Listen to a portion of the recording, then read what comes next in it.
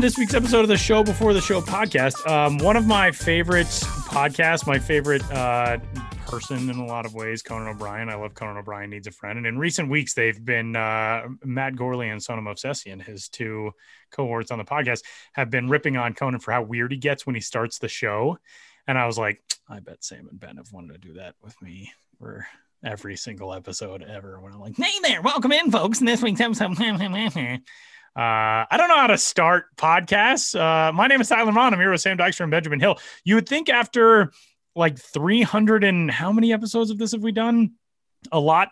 This is episode 312. You'd think I would have gotten some sort of formulaic open down, but nope. Well, I mean, I honestly, when you were saying like one of my favorite podcasts, which I thought you were going to say is this podcast, but I'll move past that. No, I don't listen to it. One of my favorite people in the world, which I thought you were going to say was me, but no, you moved on and said the other Irish guy from Massachusetts. Right. Just the one other one.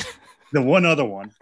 Well, I'm not related to. We're not all related, but yeah, no, you just completely jumped right to Conan, which I can't. I did. His interview with Obama, who we have not had on the podcast. We have not had on the show. Shockingly, we have had. It is always open. We've had zero former presidents, but if any former pres who is a White Sox fan wants to come on the show, I'm sure he's making the podcast rounds. It seems like.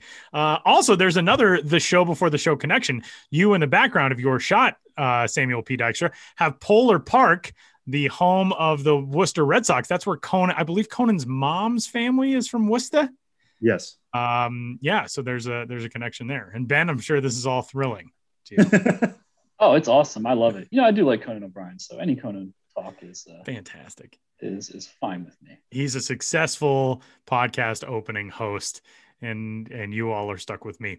So we welcome you into this week's episode of the Show Before the Show, where we talk all things minor league baseball and the official podcast of minor league baseball. Tyler Mon, Sam Dykstra, Benjamin Hill. We are into another week, closer and closer to the midway point of this minor league season. As crazy as it is, we're already over a full month into the altered minor league campaign, and things have been going all right. We're seeing prospects moving all over the place. I just got back from watching Julio Rodriguez decimate international pitching over a week in Florida at the Olympic qualifiers, and he and his team are on to the final qualifier later this month. You guys, all kinds of stuff going as we continue progressing further into this season. And I feel like right out of the gate, it's a good time to just point out how delightfully smooth this season has gone so far from a minor league baseball perspective. I think there was like a lot of apprehension before the season started of like, all right, the pandemic, what if there are game reschedulings? What about vaccinations? What about capacity and all of that? I know we got a lot of ballparks that are returning or have returned to 100% capacity. Schedule wise, things have progressed pretty normally across the minor leagues. This has been pretty great. And Ben, I know you talk so often with people around the industry. Is there a sense of, I don't want to say surprise, but maybe just ultimate relief over how things have gone so far to this point? I definitely think there's relief because it could have been a lot worse given all the uncertainty that went this season, especially after 2020 and the lingering concerns related to the pandemic, of course. But I also feel like a lot of teams I've talked to are looking at 2021 combined as, I don't want to quite say a mulligan year, but a year to kind of get through with the new reorganization of the entire minor leagues, a lot of new relationships, ways of doing things. That combined with, just taking such a massive hit in 2020 and not being able to, have in a lot of cases full staffing and a normal budget going into 2021 and not knowing the extent that fans would come back. I think, like for a lot of us, 2021 is on a certain level a year to get through, even though it's going better than it could be. I think the real optimism is for 2022. And if we're really getting big picture, really like 2023, 2024, when knock on wood, fingers crossed, all that kind of stuff, that we're really back to full speed 100% with how teams are operating, what their budgets are, their revenue fully established within the new setup. And just have a real sense of their long-term future. I've definitely heard people who are really optimistic about the long-term future. But 2021 is a challenge, even though it could have been way more challenging. And along those lines, Ben, and we'll get into one of your recent pieces here in a second, but does it feel like it's even a little bit ahead of where we expected? I mean, it feels like every week we have these conversations with folks, and we'll have a couple of people from Bowling Green on later here who say, you know, we're hitting 100% and capacity anyway. And that feels like earlier than I thought we were going to get there personally, but as somebody who knows the business of baseball, business of minor league baseball better than anybody, does it feel like we are a little bit ahead of that expectations anyways? Yeah, you know, it varies by regions. I think teams have their own set of expectations, but big picture on the whole, yeah. I think that when you start a season belatedly on May 4th, and a lot of teams by June 1st or very soon after are saying we're now having our first full capacity homestands. Like here, we're talking on June 9th, and I know the Charleston River Dogs are full capacity for the first time today. And they're filling the ballpark with fans. They're doing a literal salute to fans, like items that keep you cool. So teams are having some fun with it and getting back to full speed. And I think quicker than they could have thought, just given all the variables going into the season. But the other thing is that there's a difference between full capacity and having sellout crowds. I think a lot of people in this country are kind of desperate to get back to normal and really want to get out to the ballpark and really want to do those things. But I think when you're talking collectively, drawing the crowds that, you know, result in standing room only berm seating, 7,500, 8,500, 10,000 people at a game is not necessarily something that teams are getting even when they can throw open the gates and say, come on in. I should study the attendance numbers and see. I think that'd be a good project right now to see once we're reached teams that have reached full capacity, to see where they are in relation to other seasons and seeing the extent to which fans are comfortable with coming back now that they actually can do so. All right. Well, yeah, that would be interesting to look into, especially as the sample expands. The 6-game series means it's, you know, some teams have quite a bit more home games thus far than others. But yeah, that would definitely be interesting to check in, especially as we said, as things open up a little bit more to 100%. But Ben, as I kind of teased there a little bit, you have a recent piece up on MILB.com about crooked numbers. Crooked numbers are back for anybody who used to read Ben's old columns on these. Tyler and I were talking about this beforehand, like one of our favorite stuff that you do every year. And just the fact that the minor leagues are back means you can dive into more of these. So as you were piecing this together, what were some that kind of stood out? And I guess let's start with at the low A level with both Kannapolis and Fredericksburg getting off to rough starts in years in which they opened new stadiums. Yeah, absolutely. I mean, to preface this a little bit more, Crooked Numbers, I think I started writing it in like 2009 as an homage to Jason Stark, who wrote for the Philadelphia Inquirer when I was a kid before he went national. And I was just obsessed with his full-page weekly columns in the Philadelphia Inquirer that just highlighted all the weird and wacky stuff. So once I started writing about minor league baseball, I thought, you know, I'd love to do that kind of stuff for the minor leagues. And so this column has been running for a long time. There's been years where I've done it, you know, a couple a month, really obsessively. There's been times when I've barely had the time to do it during the season because I've been on the road and whatnot, and maybe just do one or two throughout the year. It definitely has some variables, but, you know, kind of a weird start to this season. And last week I was like, hey, it's a new season. Minor league baseball is weird. What sort of oddities have happened? Let's have a Crooked Numbers. So I didn't go wild with it, but I had some fun. And Sam, as you mentioned, one of the quirkiest, in a lot of ways, maybe dispiriting or depressing starts to the season were for two low A East teams, the Kannapolis Cannonballers and the Fredericksburg Nationals, who have two of the worst records in minor league baseball. And both those teams are playing at a new ballpark this year. So the two teams in the low A East, they're playing at the new ballpark, got off to horrible starts at home. And at one point in the season had a combined record of 1-27, with the Fredericksburg Nationals not even having a home win at that point. So when you think of two teams that have combined to go 1-27, a lot of those home games at their ballpark and not getting any wins at home, and every day the fans are like, we need to christen this new ballpark, and the team and the front office are saying, we need to christen this new ballpark with a win, and collectively losing 27 of 28 games. Things are going a little better right now. Checking the current standings, we have Fredericksburg at 8-23. They're kind of on fire right now. And Kannapolis at 4-26. Kannapolis is still 1-12 at home. Fredericksburg is 4-14, but I believe they lost their first 11 or 12 at home. So that was just kind of a weird one to highlight, just the excitement of a new stadium. But in the Low East with Kannapolis and Fredericksburg, the start of the season was anything but good on the on-field angle. And what can you do? You have no control over these things. There is also a fantastic tweet and later video. Zach Bayruti, the radio voice of the Reno Aces, tweeted on May 14th, quote, Reno manager Blake Lally sets the bar for ejections in the COVID era, gets tossed and pulls his mask over his eyes while he finishes his argument with the plate umpire. Tremendous stuff. The next day, the video came out. This is really, I mean, talk about accentuating the accessories of the COVID era. If you want to say that an umpire visually has not been doing his job for the night, using the mask is that was next level performance stuff. I'm very impressed by this ejection. Yeah, that was one I didn't really have to write much. I just let the tweets speak for themselves. But a manager getting ejected by taking off his COVID mask and putting it over his eyes and gesturing around wildly, like, you can't, like, is this how you see the world, buddy?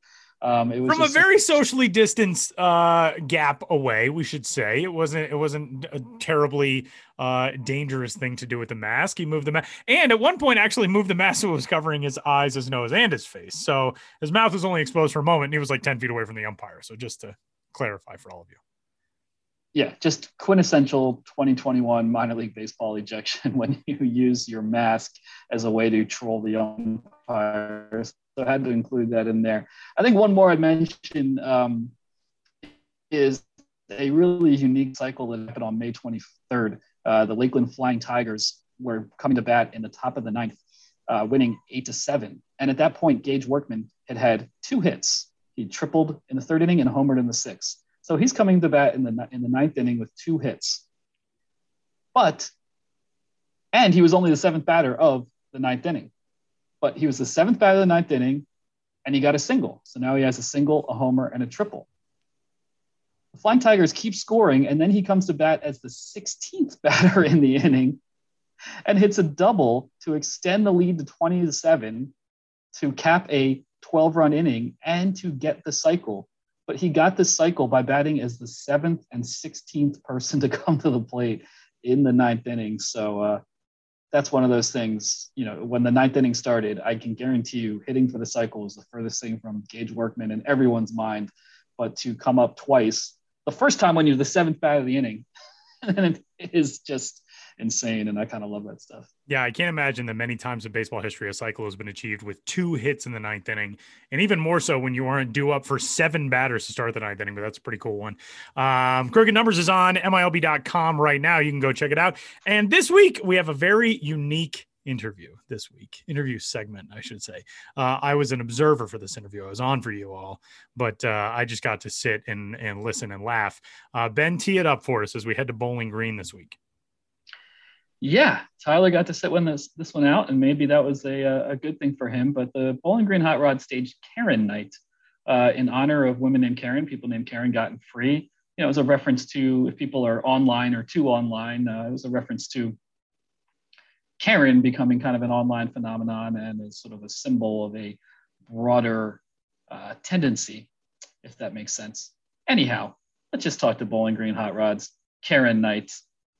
General Manager Eric Leach of the Bowling Green Hot Rods, and perhaps a special guest as well.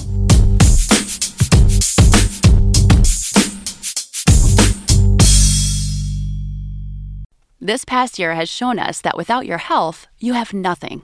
If you're not well, you can't work, look after yourself, or take care of your family. You can't enjoy the life you've worked so hard to build. That's why you need to prioritize taking care of your long-term health today, before it goes from good to bad to worse. So invest in your long-term health with Forward. Forward is intelligent medicine with a personal touch. Their doctors are dedicated to catching top killers like cancer and heart disease early before it's too late. And catching them early could save you tens of thousands of dollars in the long run. Everyone's health history is different, which is why Forward doctors personalize a health plan with you, based on your genetics, lifestyle, and biometrics to achieve long-term results and ensure nothing gets missed. It's time to invest in a doctor that's invested in you. Go to GoForward.com today to protect your future health. That's GoForward.com. GoForward.com. Here on the show, Before the Show podcast, Sam Dykstra and I are joined by Eric Leach, the general manager for the Bowling Green Hot Rods, to talk about a promotion that the Hot Rods did last Thursday, June 3rd, Karen Night, in which all Karens got in free. And it was a bit of a riffing on a trend or a phenomenon in pop culture where Karen has been the general term for a overly assertive woman who wants to speak to the manager, I guess is perhaps the best way to put it. But Eric, we'll let you talk. Could you explain what this promotion was and how it came about? Yeah, so we just decided to have a little bit of fun with this because a local business here actually on their social media called a customer a Karen. And it was some pretty wicked backlash. And I started thinking, how did this ever come about? Karens get a bad rap, and I don't know where the term Karen came from. And so we decided to host Karen Night, poke a little bit of fun at the syndrome of Karen, but also defending Karen, saying, you guys get a bad rap. Honestly, it should have been Kate after Kate plus 8 because she was the original Karen, I think. And so we decided all Karens get in free. We made buttons for them that said, my name is Karen, but I'm not a real Karen. And just had some cheeky fun with the whole night and promotion. Well, like a very much like a typical minor league baseball team, playing both sides of the fence, making sure you're not alienating anyone. So when you did the promotion, did Karen's... Hi, excuse me. Hi. Hi. Speaking of being alienated, no one told me about what time any call was starting. So I had to go call Zoom manager to find out how I could join this video chat. So yeah, I feel a little alienated, but if you would address all Karen questions to me, my name is Karen, and I would appreciate if you spell it right wherever this goes. It's Caryn. Okay, thank you. Karen. I think, Karen, the last time I saw you, you were shaking your tail feathers on the way out because your free ticket and free popcorn weren't enough. Listen, you know what? You might be the manager, but I felt very disrespected because I'm a very loyal customer. And do you treat all customers that way? I don't know. Minor league baseball, do they treat their customers that way? Hello. I'm at every game. I cheer the loudest. I buy all the things. And I just want a little respect. That's all I'm asking for. Well, Karen, now that you're here and making your presence known, as Eric just said, he was trying to celebrate Karen's as well, and they got in free. So this must have felt great to have a night in your honor. I feel like every night should be in my honor, but I guess I'll take once a year, I guess, other than my birthday or like Valentine's Day or like Mother's Day or New Year's Day, whatever. But I did appreciate getting in free. Any spelling, so I was very concerned that I would not get in for free because Karen, whatever, but I am Caryn. We all got in for free. I did get a free popcorn. I really wanted a free corn dog, but whatever. I got a free popcorn, and I did get to go to the complaint booth that we had set up to talk to our manager, Mr. Leach. I talked to the assistant manager, Kyle Walls, and I did feel like I got a lot off my chest, but I guess I felt like it was a fine night. Yeah, it was a great time, I guess. Well, now I want to make it very clear that Benjamin Hill is the manager of this podcast. So please direct all your complaints to him. But Eric. Thank you. I will. Thank you. Yeah. That's at Ben's Biz on Twitter. Be sure to add him in all your complaints. Oh, for sure. Yes, because I will. Don't worry. I will call him out if I don't like a tweet. But Karen, like, how many of your fellow Karens did you meet? Was it like a family reunion in that way? Like, how many of you were there at the ballpark that night? Let me tell you, there are a lot of Karens at the ballpark. I can't say how many numbers because everyone just came up to me. They're like, my name is Karen. My name is Karen. So we were all there. But I have to say, there was this one Karen came up to me and she was like, my name is Karen. And she literally was the saint of the earth, sweet as can be. And that's why we had a night like that night, because she needs to be recognized as how precious as she is. And I may have attitude. She did not have attitude. So I guess whatever. I had enough attitude for the both of us. But she was a sweet angel. but I met a lot of Karens. None that were as important as I was, but whatever. And Eric, as the manager who's accepting all these complaints or had the booth open, what was the experience like from your end? Of how many complaints were you getting personally as the manager? We got a ton of complaints, but a lot of it was in good fun. Like I had people come up and go, "This popcorn is too buttery."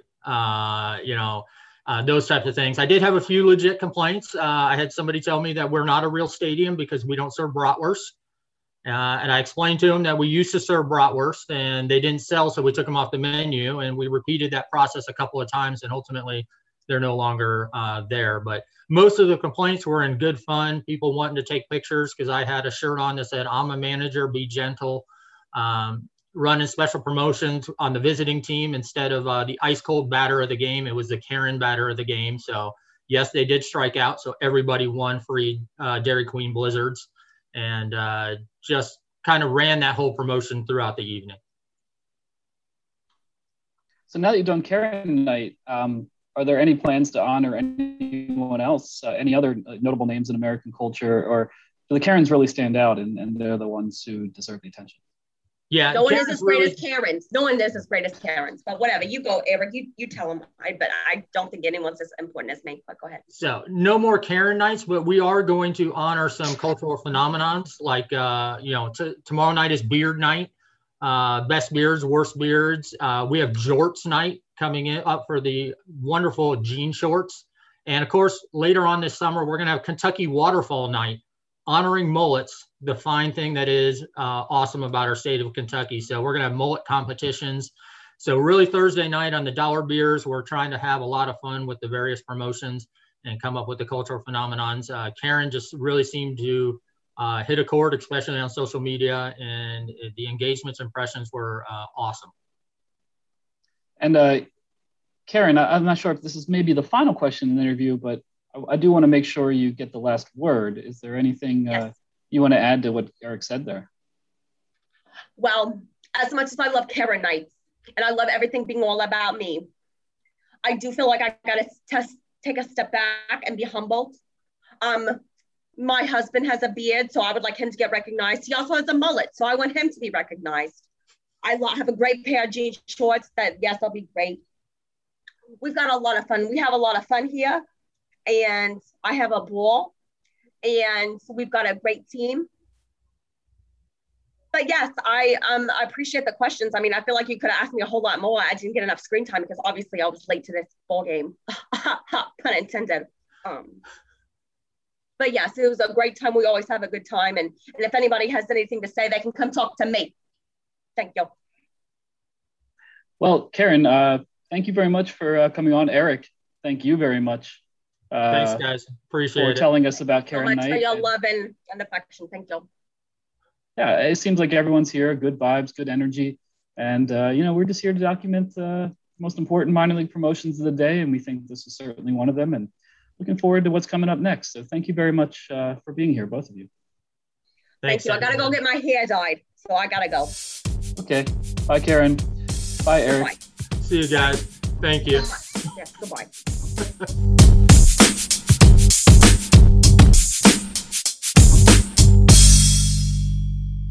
Big thanks to the Bowling Green Hot Rods and Karen herself for joining the show today. That was something. That was something. I mean, we knew that she was going to appear, but just to take you guys a little bit behind the curtain, here on Zoom, as many of you know, because you've gone through this same stuff that we have, you can hide your video. You can choose not to be on video. So we knew that Ashley Wilson, she is the corporate marketing manager of the Bowling Green Hot Rods, playing the role of Karen, both on our podcast and at the stadium in Bowling Green. Award winning. Yeah. Or at least make award up an contending. Award to give to her. Yeah. Yeah. She can get a Milby for best Karen impersonation on a minor league baseball podcast. There we go. We can do that. Not a whole lot of contenders, but yeah. But yeah, she was off screen, and we thought, okay, she'll chime in whenever she's ready. And then she literally just turned on her screen to start yelling at Ben. Amazing hair. It was all fantastic. It was all. I wanted that to, I wanted something like that to happen, but the way it went down was just perfect. It was great. And kudos to Eric and Ashley for joining us. Yeah, absolutely. And that was why when we signed on and I learned that they were both going to be on, I was like, wow, 5-person segment. I don't want to like overwhelm people. So I'm just going to observe and pretend like I'm a real podcast producer, and I'll make notes if we need to edit or anything. But then I just got to sit and laugh, which was even better. Just even more into that. We should have had you off mute. Yeah, just sitting and laughing. Just made you the laugh track. Yeah. Oh man. So with that, let's move into 3 strikes for this week's episode of the Show Before the Show podcast, as we're talking some prospect movement and moving and shaking into the month of June. I don't think that's really how it is. Let's kick it off with a topic that Sam has described as pop-up prospects. So I assume that means the guys who hit the most pop-ups. Sam. Just kidding. Yeah. No, guys who've kind of come out of nowhere. Give us a lowdown on some prospects who have sort of cropped up that maybe you weren't expecting coming into this year. Well, now I'm furiously Xing out all the tabs I had on batted ball data about pop-ups. So I guess we'll go in your direction. Give us the weakest pop-up players across minor league baseball. Yeah, no, Tyler's right. This is what I want this segment to be on, because we are, as we said last week, we were a month in. Now we are about 5 weeks in to the minor league season. And is that a big enough sample to say guys are breaking out? Not quite, but guys are certainly popping up. They are coming up on our radars more than ever. And I won't say necessarily guys outside of top 30s or something like that, but these are guys who we all were aware of, but now all of a sudden are becoming must follows or even borderline top 100 prospects in a few cases. The one I want to point out first is Gabriel Moreno of the Toronto Blue Jays system. He's currently the number 7 prospect for the Blue Jays. Seen coming into this year as a promising hitter from the right side. He's 5'11", so he's not exactly a huge catcher, but he is a decent catcher, known for an above average arm, has some power, but has really taken off in pretty much all aspects of his offensive game so far here in 2021. He is only 21 years old. He will be 21 for the entire season. So going to AA, a little young for that level, but at a time when we thought Austin Martin or Jordan Groshans was going to be the star of that Fisher Cats team, it has been Gabriel Moreno. So far through 21 games as of recording time, he's hitting .369 with a .427 OBP, a slugging percentage of .595. He's got 4 homers in those 21 games, striking out 20 times, walking 7. So the numbers aren't quite there yet, but he's normally at the lower level, somebody who doesn't strike out a ton. The strikeout rate's up a little bit this year, but the power that he is putting behind the ball is incredible. And I'll point you to a highlight that the Fish Cats shared, in which, if you've ever watched a game in New Hampshire, they have a hotel beyond the left field fence. When Vladimir Guerrero Jr. was coming up, there was a big deal made out of the fact that he homered to the hotel. Well, now Gabriel Moreno has done it. And I believe he's the first since Vlad Jr., at least the first Fisher Cat since Vlad Jr. to do that. That is correct. So, they tweeted the other day that he was the first. Right. So that just kind of puts you, or gives you an idea of the power he is showing off. He is not Vlad Jr. as a hitter. He's not going to be an 80 overall hit tool. But the power could be above average to plus. We'll see how that's going to come across.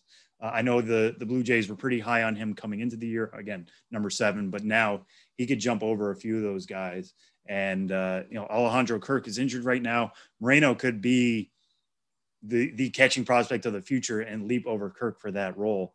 So keeping a close eye on him for sure. Another one I want to point out real quick, who was once on this show, is Michael Harris of the Atlanta Braves system. Michael Harris II. Somebody who seemed tooled up. He's got a good backstory, 2019 third-round pick out of Georgia, local kid, really likes the Braves. I implore you to go back and listen to our segment with him, but that was before he really blew up. And in part because the Braves took him to alt site last year. They used him a bunch. They saw something in him, and that's coming across this year as well. He's batting .352, not walking much. He's got an OBP of .372, but the slugging percentage is certainly there at .500. He's got 3 homers, 9 stolen bases in 27 games. We already knew of him as a plus runner with a cannon for an arm in the outfield. If he's starting to put together something offensively as well, be a little bit more of a 5-tool potential player. He came into the year ranked number 10 in the Braves system, but easily by the time we do a re-rank could be in the top 5, which is saying something for that system. for sure. So Michael Harris coming on strong, Gabriel Moreno. If you guys aren't following these guys already, I highly recommend it. These guys could be top 100 prospects very soon, or, if they can keep this up, could be even more prominent than that by the end of the 2021 season. Strike two this week always helps when you unmute your microphone. Usually a good thing for podcast purposes. Jackson Kowar is a late, not late in terms, he's one of the latest entrants, I should say, into Major League Baseball after getting the summon to the big leagues with the Kansas City Royals organization. Jackson Kowar, who was a first-round pick in 2018, number 33 overall out of that absurdly talented University of Florida pitching staff, made his Major League debut.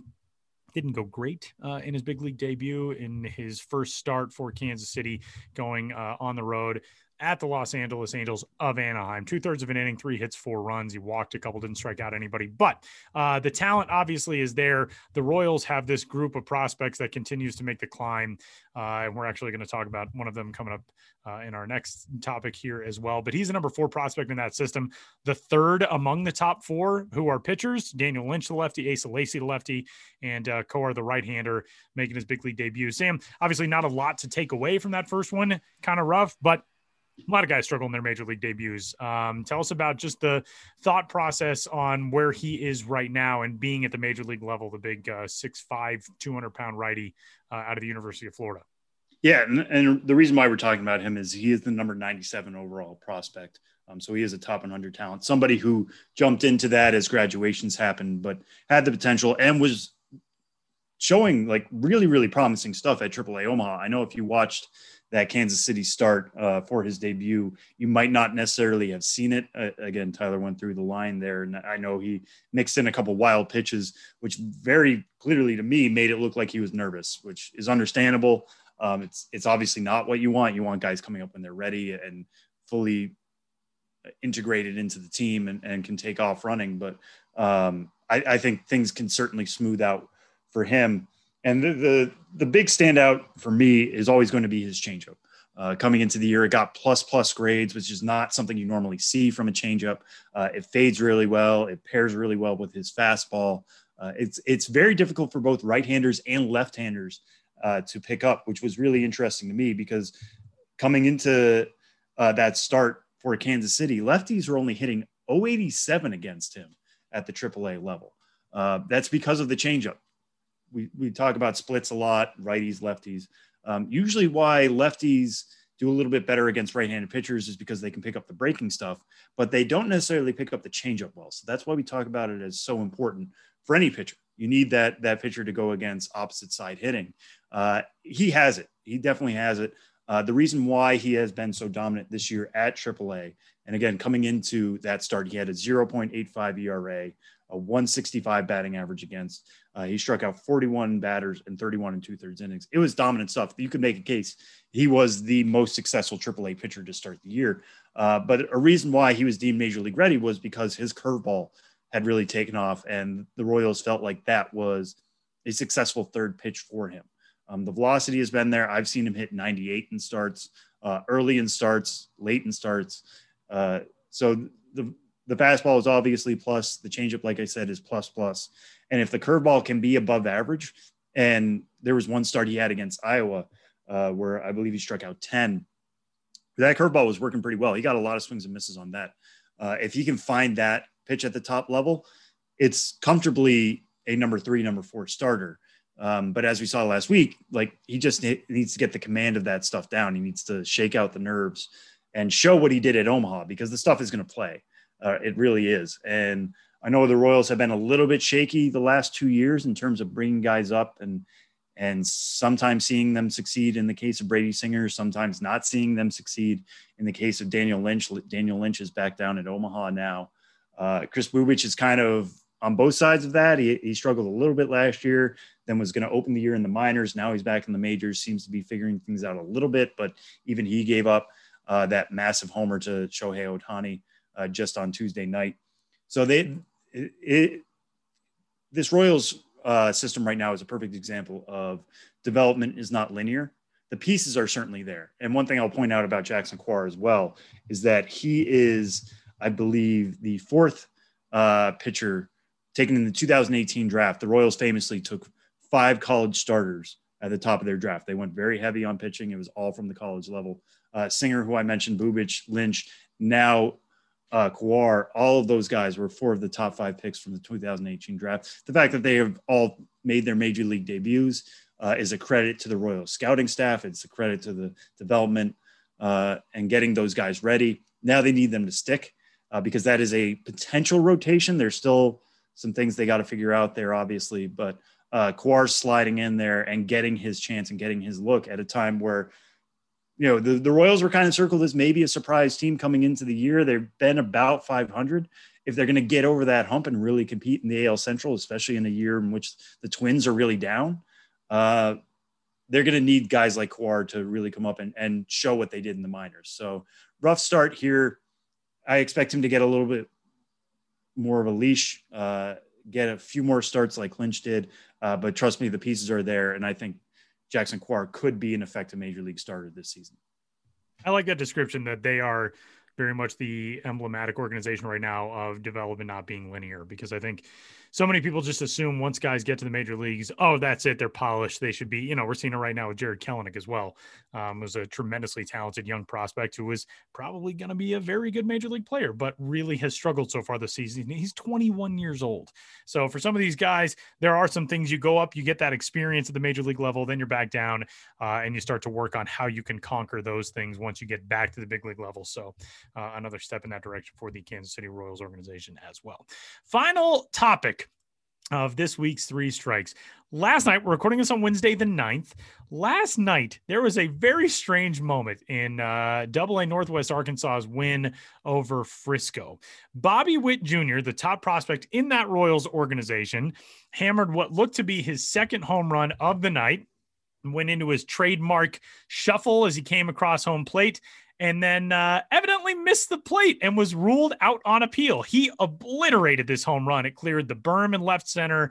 It cleared a little fence out there and went on to, I wrote in the story that it was a walkway, maybe like part of a playground. I don't really know what it was. There were a bunch of kids running around. It's like a dirt area. But it was a no-doubter in every sense of the word, except for the fact that Bobby Witt Jr. Was ruled not to have touched home plate. Now, he claims that he did touch home plate. Patrick Mahomes, Kansas City's football hero, the star of a Super Bowl champion a couple of years ago, he even tweeted about that play yesterday and said, am I missing something here? Of course, Patrick Mahomes, his father was a major leaguer and a guy who probably could have been in the big leagues as a baseball player himself. There was a whole lot of gnashing of teeth on social media last night over this. I wrote the story. I will say there is not, from what I would glean, definitive evidence that Bobby Witt Jr. missed home plate, except for the fact of two things. One, home plate umpire and Frisco's catcher were both staring down the plate when Bobby Witt Jr. came across.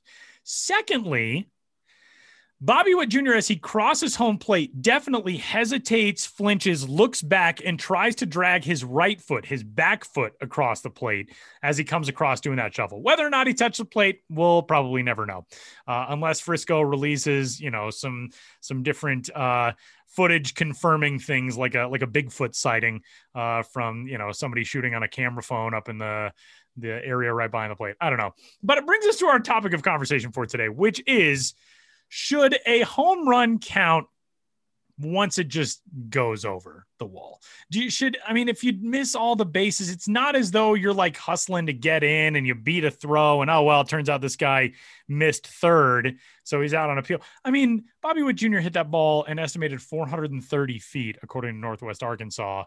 And because of the 2 inches maybe between his spike and the perimeter of the plate, he was ruled out. Your thoughts on this, Sam? We're getting into unwritten rules territory. Oh, we are. I know, which is the perfect reaction to that, Tyler. That's very good, because I want to approach that very cautiously, because I know we would. Somebody get Tony La Russa out here for us. Yeah, we'd open up a lot of doors here that I don't necessarily want to open.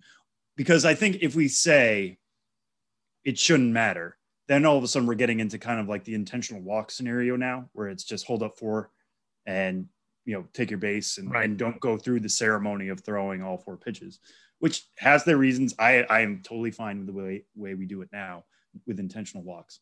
Home runs, running around the bases is ceremonial.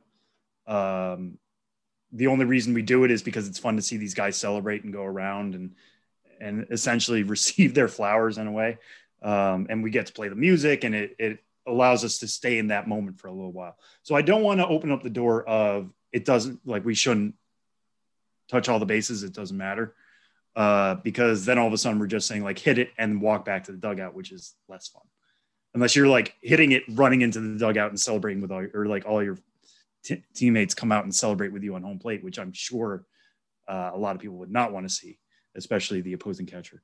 But so I don't want to say that, but what we do kind of get into a territory here of is I want them to run around and I want nobody to care if they touch any of the bases.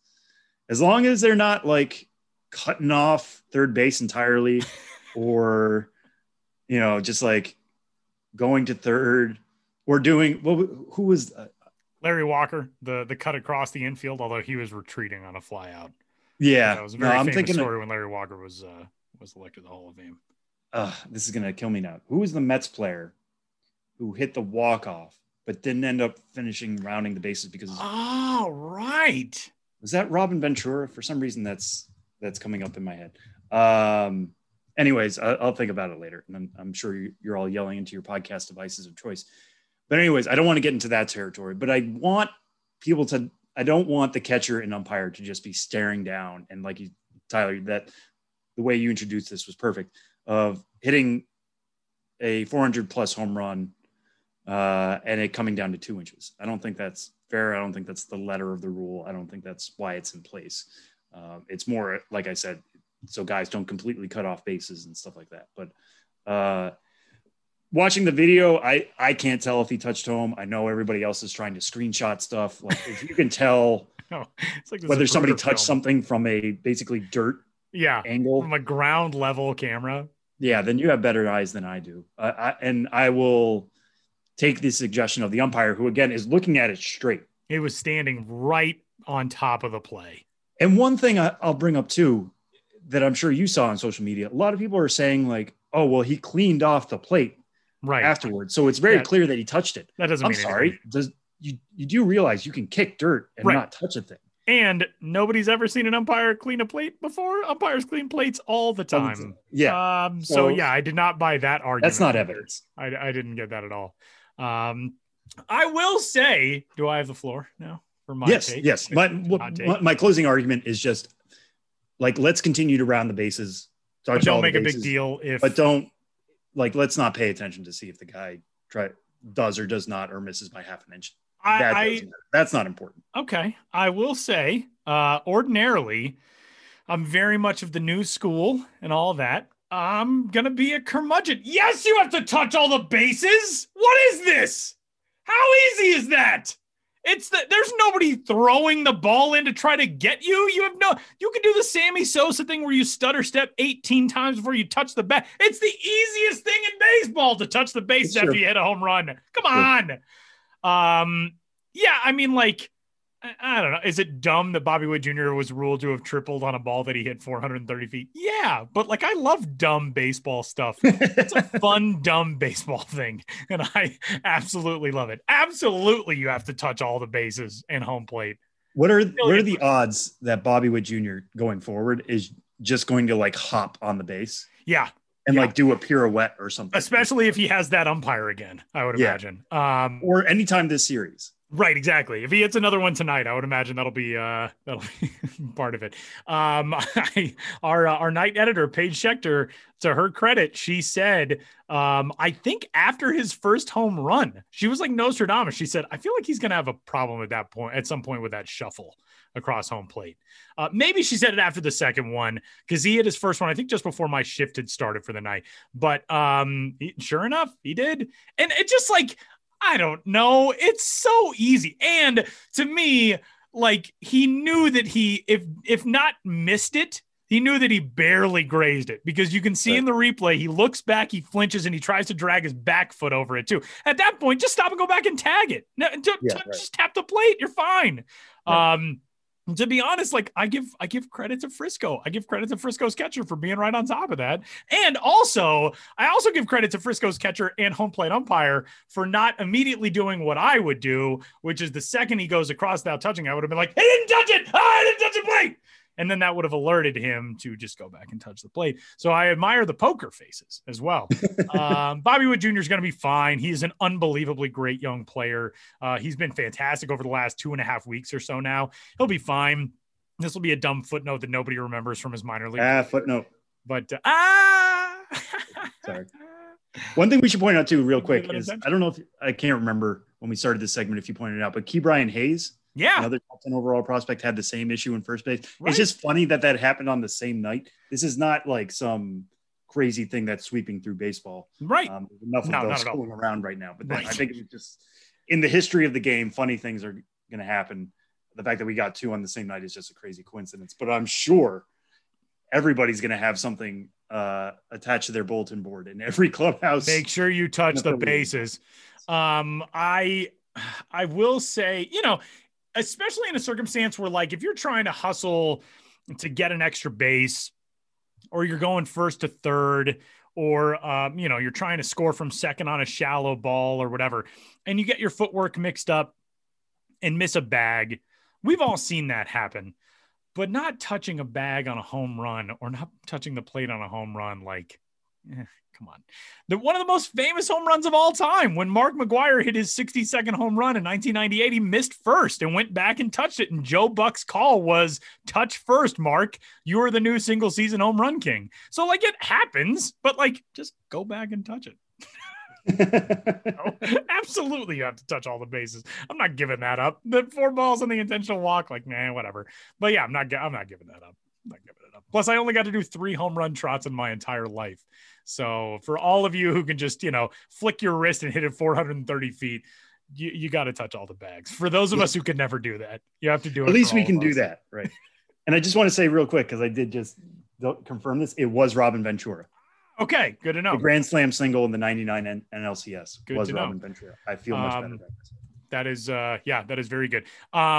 It's also a similar play to one of the most famous named plays in all of baseball, which is Merkel's boner, back on September 23rd of 1908, which was a base running mistake by New York Giants rookie Fred Merkel, who missed a bag, if I remember correctly, and ended up, I think he was cutting around, but I don't remember exactly what happened with Merkel's boner, but you can go read the story on Merkel's boner. But missed a bag, was ruled out on essentially on Merkel advancing from first base when a game-winning run would have scored, saw fans coming onto the playing field and turned back to the dugout without ever touching second, and the play then resulted in him being a force out. So the game-winning run never scored, and the Giants ended up having to replay that game and lost, I believe, to the Chicago Cubs. Anyway, you can go read on it. It's a very fascinating story, and poor Fred Merkel never lived that down. That actually happened in the minors a couple of years ago. Yeah, too. Right, exactly. Great Lakes had that happen against Lansing. Did I write that story? I feel like maybe I wrote that story. No, Jake Seiner wrote that story. Jake Seiner, R.I.P. Jake. Loons win in Merkel-esque fashion. Now with the Associated Press. That MLB.com story. It was Santiago Nessi had watched his teammate hit a ball, I think, to center field. Noticed that his teammate was going to score from third and immediately turned to the dugout and celebrated with his teammates, forgetting that he had to step on second. Very strange. That was, actually the year before I started with MILB.com, looking back on it now, July 1st, 2013. So, poor Fred Merkel, whose Wikipedia page lists him as Carl Frederick Rudolph Merkel, also documented as Frederick Charles Merkel and nicknamed Bonehead. was an American first baseman in Major League Baseball from 1907 to 1926. And that was his very first year. He was still a teenager on September 23rd of 1908 when he made that play, and he was known as Bonehead for the rest of his life. Oh, poor guy. Bobby Witt Jr. is not going to be the same. Keeper Ryan A is not going to be the same for either of you guys. You'll be fine. No, but like 1907 to 1926, like that's a good length. 19-year career. In his very first season, his rookie year. Oh, that poor guy. What a bummer. What a bummer for old Bonehead. All right, well, we'll get set to wrap this one up as we say goodbye from Three Strikes. We'll wrap it up next.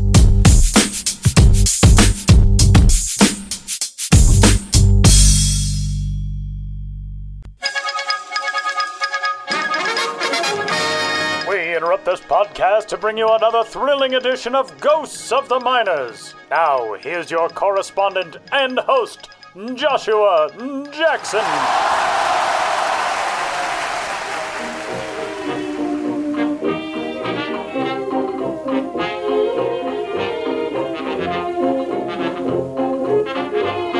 Welcome back to Ghosts of the Miners, in which all of you out there in Radioland must identify the legitimate historical ball club hiding amidst the fraudulent pair. One belongs to the realm of memory, the others to fantasy. In last week's segment, I asked you which of the following minor league baseball teams did at one time exist. A. The Melbourne Citrus Squeezers. B. The Amsterdam Rugmakers. C. The Moscow Millers. Every fiber of my being knows they rolled out the red carpet for the Rugmakers in old Amsterdam, New York, a once industrial burg just a stitch outside Schenectady. Catcher-manager Admiral Martin was at the helm when Amsterdam took first place in its debut Canadian-American League season of 1938, but the Admirals club was sunk in the playoffs. The Rugmakers finished first again the next year, but once more came undone in the postseason. In 1940, though, led by slugging third sacker Paul Badgett and outfielder/skipper Eddie Sawyer, the Yankees-affiliated Rugmakers pulled the whatchamacallit out from under the competition in the playoffs for their first and only title. That's okay. The Rugmakers really tied the league together for 8 more seasons. Hey, careful, man. There's a beverage here, huh? Amsterdam began the magic carpet ride careers of Vic Raschi and Lou Burdett, one-time Rugmakers who combined to weave together 335 wins in the major leagues.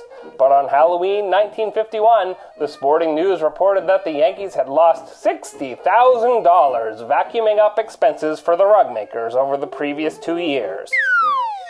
The financiers were floored by the figures, and the final thread was pulled from the Rugmakers. And that about covers it for the Amsterdam Rugmakers, who spent more time on the ceiling than underfoot in the Can-Am League. So now, let's dip into the waters of next week's question. Giddy up! Which of these aquatic-oriented clubs sank or swam in the minors? A. The Woods Hole Deep Divers. B. The Miramar Beach Beachies. C. The Green Bay Bays. Hope floats, and you're sure to get the answer if you tune into next week's edition of Ghosts of the Miners. But for now, you'll have to excuse me. My producer Ben Hill has insulted Clifford Odets, and he's getting red in the face.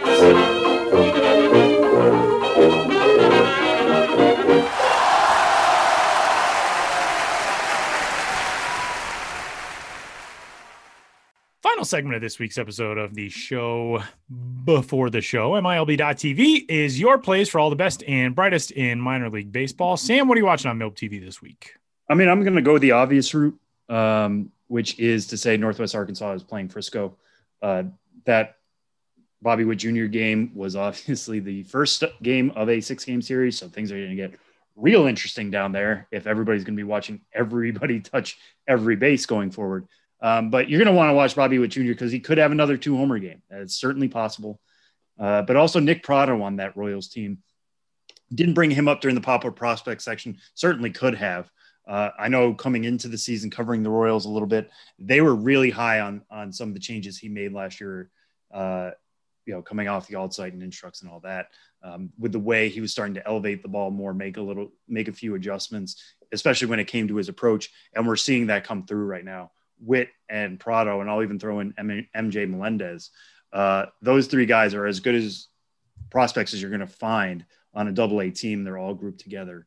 So seeing those guys tee off against Frisco should certainly be exciting. But yeah, you're mostly going to want to tune in to just any homer in that series. Everybody's going to be forensically looking at how they touch the bases. So you're going to want to tune in for that drama. Tyler, what do you got your eye on? I'm going to Richmond, Virginia. I'm not literally going to Richmond, Virginia, but for my MILB TV pick, I'm going to Richmond, Virginia, where the Flying Squirrels will be home to take on the Harrisburg Senators. Tonight, we're recording this on Wednesday, so unfortunately you'll hear it after this, but tonight their promo is Salute to Dogs with Jobs. But it's, it's like service dogs. I thought it was like, oh, this dog works at the local car wash, and I thought that'd be super cool. But it's not. But the reason I am picking the Richmond Flying Squirrels is because third-ranked San Francisco Giants prospect Elliot Ramos has been really good for them, especially of late. 288, 373, 441 is slash line in 29 games with AA Richmond. Elliot Ramos feels like we've been talking about him forever. He's still just 21 years old. Really, really good young prospect in that system. Richmond will be home to take on Harrisburg for the rest of the week. If you watch the Friday game, Richmond will be dressed up in their Copa identity, our Diaz Voladores, the Flying Squirrels. And then coming up on Saturday, that's Friday. Did I say Saturday?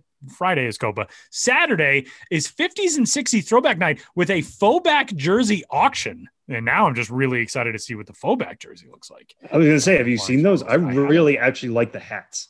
Okay. Well, now I have to go look. look. Hats are really nice. They look, to describe them for all of you listening to this audio podcast, it's an R, but like in the R is the state of Virginia. It's the state of Virginia. Yeah. Which if I had closer Richmond ties, my cousin once lived there, so that's as close as I'm going to get. And I visited, and it's a very pleasant city. Oh, I very much like this. Yeah, but it's a great faux back hat, I got to say. It is. Yeah, this is great. I know they've used that logo before, but having it on that clean red hat with this jersey, I'm digging it. So that's what's coming up this weekend in Richmond. You can check out Elliot Ramos and the rest of the Flying Squirrels and the Harrisburg Senators on MILB.tv. So that'll do it for this week's episode of the show before the show. You can get in touch, podcast at MILB.com. You can find us on Twitter. Sam is at Sam Dykstra, MILB. Benjamin Hill is at Ben's Biz. And I am at Tyler Maughan. And for Sam and Ben, I'm Tyler. We'll talk to you next week.